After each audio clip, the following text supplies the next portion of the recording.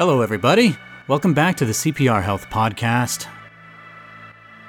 I'm Sagar Doshi, practicing and boarded emergency physician and lifestyle medicine physician. And I'm Zachary Moses, practicing and boarded emergency physician and practicing lifestyle medicine physician.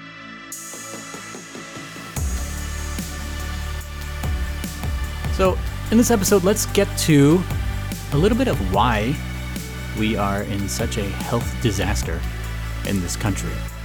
And then we can get into how to fix it from one perspective. Yeah, there's a lot of ways to fix it, but this is specifically what you can do, the start of what you can do. We all know the healthcare system Needs has help. issues, right? But we're talking about what is it that the individual person can do to, I dare say, avoid interaction with the healthcare system. Now, that's ideal, assuming you don't need it. Of course. Yes. So let's talk about the top few things that kill Americans, and we're going to count down backwards.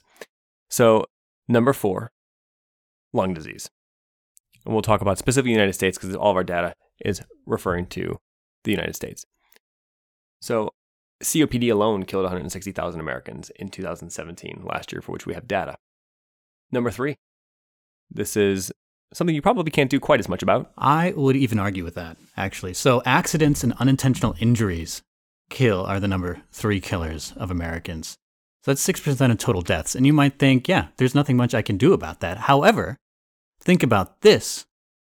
Driving while drowsy kills just about as many people that are killed as drunk driving does.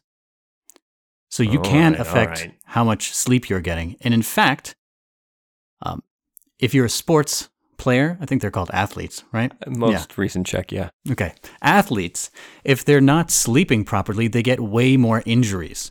So one of the most important things that a coach can do to help keep his athletes healthy and uninjured is to make sure they are getting proper sleep. All right, that's fair. Fine. Accidents can potentially be decreased by some lifestyle changes. Yeah. All right, I'll allow it.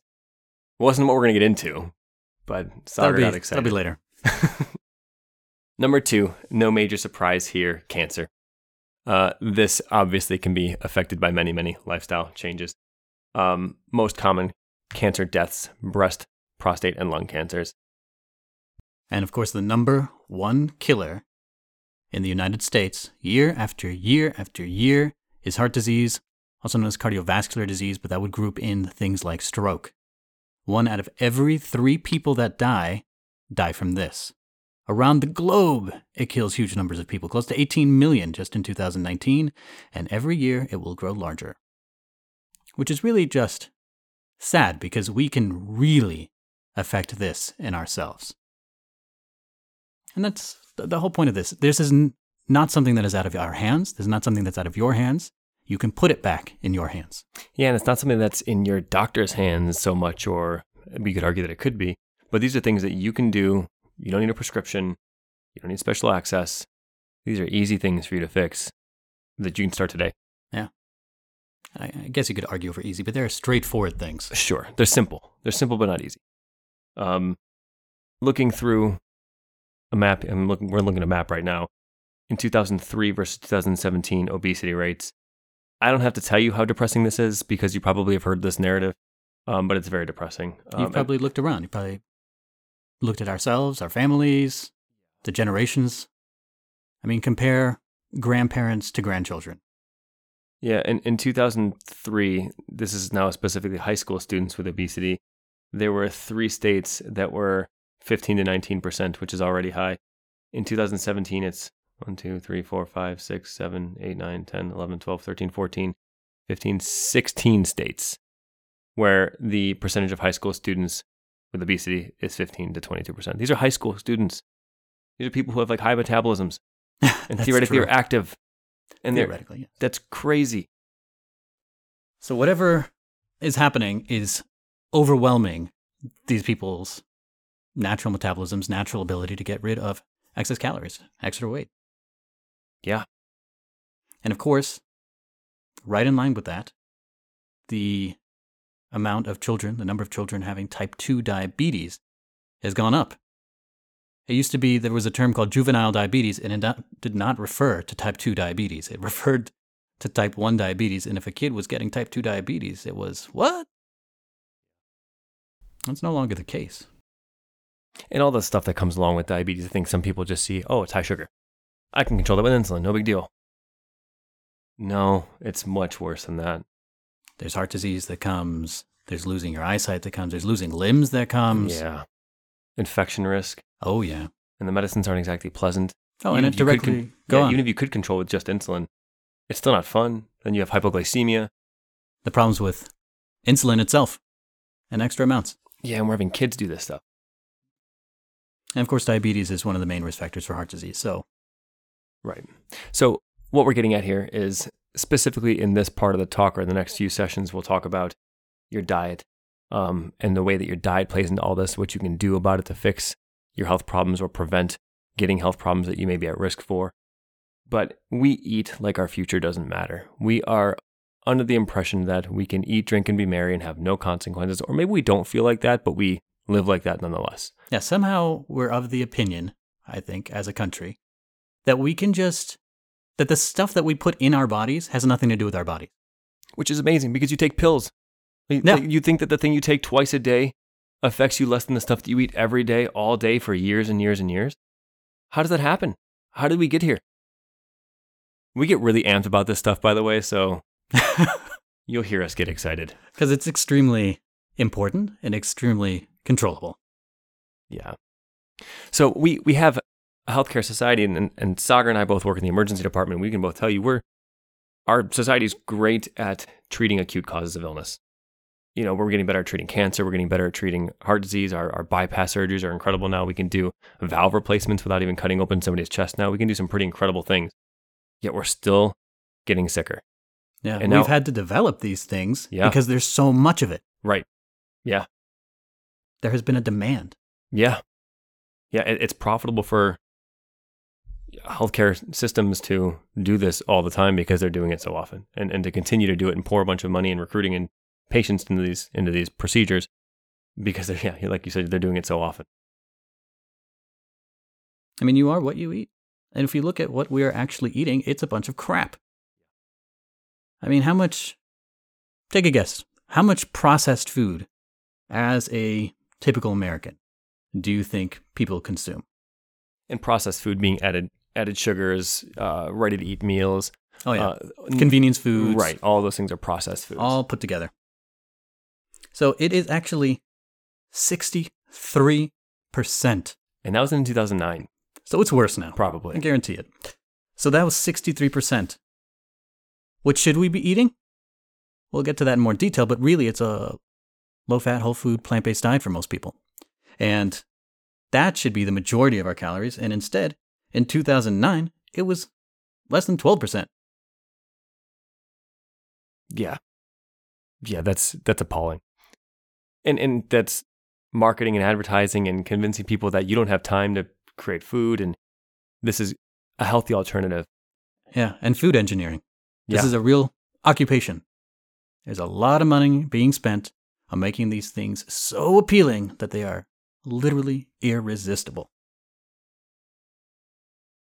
I mean, these high-fat foods are addictive. I mean, if you look at how your body is going to respond to highly caloric foods that are high in fat and sugar, and how it responds to illicit drugs, you're getting a similar response. And you're getting a vicious circle where you end up needing more and more of that food to create the same response. And then you end up in a position where you need that food to not feel like crud. And they've actually looked at functional MRIs of people with eating high-fat foods and high-caloric density foods. And it's similar to addicts of substances. I mean, we look at the areas of the brain that get activated when you are eating a high-fat food is the same as heroin addicts. The dopaminergic response is the same. So there's a legitimate addiction. It is a biochemical addiction that we've created. Right. So, go on. Yeah. And so this is what we are essentially eating every day. It's called the Standard American Diet, the SAD, and it's definitely sad. It is directly toxic to so many parts of us. It's toxic to our blood vessels. It drops our nitric oxide activity. I mean, there's a way of looking at how your blood vessels respond to things, and it's through a test of dilation. You can put an ultrasound on your arm and look at how big and small your brachial artery is getting. And there was a study, there's actually been many studies, but one study was at the University of Maryland, and you put a cuff on your arm for about 5 minutes, a blood pressure cuff. Then you measure how big it is, and then you see how well it dilates when you take off the cuff. Now, you do the same thing to the same person who's just eaten a very fatty meal, and it slows how fast that artery dilates, and it limits how far it dilates. And what this means is that there is less blood flow in it. And it takes about 6 hours for that regular function to come back. And before you start thinking, 6 hours isn't that long, remember, we eat 3 meals a day and snacks. And that's one meal. Yeah, it's one meal. I mean, and this is the stuff that actually causes your arteries to dilate is the same stuff that we give people having heart attacks or chest pain. It's nitric oxide. So when you see people popping those nitroglycerin, what they're doing is they're trying to expand their blood vessels in their heart so they can get more blood flowing to their heart and thereby more oxygen flowing to the heart. And if that doesn't work, if your heart is under stress and your vessels can't dilate, guess what happens? You have a heart attack. Mm-hmm. It's not hard to figure out how this happens. And it's one meal. That just blows my mind. It's one meal. And that's just one of the things it does, this diet. It's not like it only affects this function of this kind of vessel. It does so many other things. It also creates toxic chemicals within our systems, including rather dangerous growth hormones, things that can increase inflammation, oxidative damage, risk of cancer, risk of autoimmune disease, just on and on and on. And these mechanisms are well understood. A lot of them are well understood. And we know that IGF is one of the things that's ramped up, and mTOR and all those, the effects of all of our genetic pathways get all sorts of out of whack with these diets, and they're recoverable. And that's the beautiful thing about whole food plant-based diet is that these things are recoverable. That doesn't mean that if you've done damage, that's it, forget it. You're going to get cancer, you're going to get heart disease. You can actually reverse some of this damage that's been done because your body's really good at it. And certain diets allow your body to do what it's supposed to do. If you're not hindering it all the time, if you're not sticking a knife in the wheels of your car, you'll be able to recover. Now, we mentioned oxidative damage. Do you want to try and explain that? Because I think that it's a term that's thrown around a lot, and maybe people don't really know what it means. Basically, you have electrons that are moving back and forth between the atoms of your cells. And free radicals are oxidized, meaning they've had an electron stolen from it, if I remember correctly. And they will therefore damage other parts because they're ionized. So they'll get in contact with other parts, such as your endothelial lining, the lining of your blood cells, and start damaging things because of that charge that it now has. Yeah, so it's craving an electron. It is unbalanced. It's missing an electron. It's in your system. It's going to go steal an electron from something. And the thing that it's going to steal from is a healthy atom. Unless you have antioxidants in your body or things that are saying, hey, you want an electron so badly, I'll give you mine. And that's called reducing it. Kind of nice. Reduces your inflammation, reduces the free radicals. Makes it simple to remember. So, because if you don't do this and you let these free radicals go around doing oxidative damage, it's not like it's a random atom that's getting hurt. These atoms are part of organs. Right. So the free radicals are damaging the antioxidants, offer them electrons, and neutralize them. They neutralize the threat by giving the electron back and make them less angry, so they will not do so much damage to the inside of your body.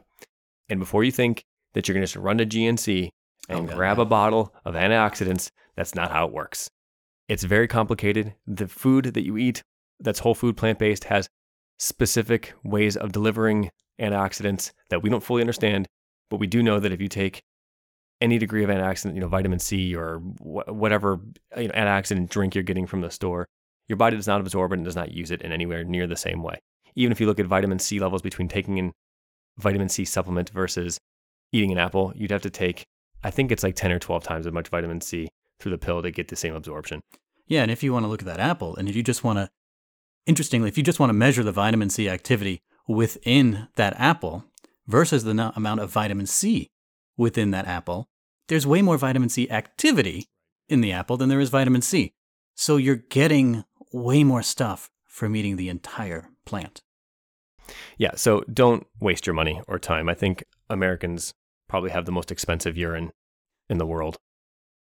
Yeah, because all this stuff that we're letting the supplement companies profit off of is really just getting peed out. Yes. And that's how inflammation is one of the ways that disease can come about. We end up with all these various inflammatory factors, stressors, not just the food we eat, but the stress we put on ourselves, how old we're getting, and we pile that on top of any genetic predisposition. And then once you get this cocktail, this entire thing put together, that's when you start producing cardiovascular diseases, metabolic diseases, neurologic diseases, cancers. It's not just your genes. In fact, genes have something to do with it, but they aren't most of it. It's often been said, genes are loading the gun, but then how you're living really determines whether you're pulling the trigger. I don't know, like if you were driving slow, do you still put your seatbelt on? Like, yeah, there are certain things that put you at risk for having disease, but you still do what you can to prevent that from happening. So we'll have some patients who say, my father and my brother both had heart attacks. So since they had heart attack, there's no point in even bothering because I'm going to have a heart attack. But you wouldn't just throw gasoline on a house fire. You can still put it out with water. So I think it's a little bit short-sighted to say just because you have a predisposition to have a disease that you're guaranteed to get it, or that you can't do anything to delay or prevent it.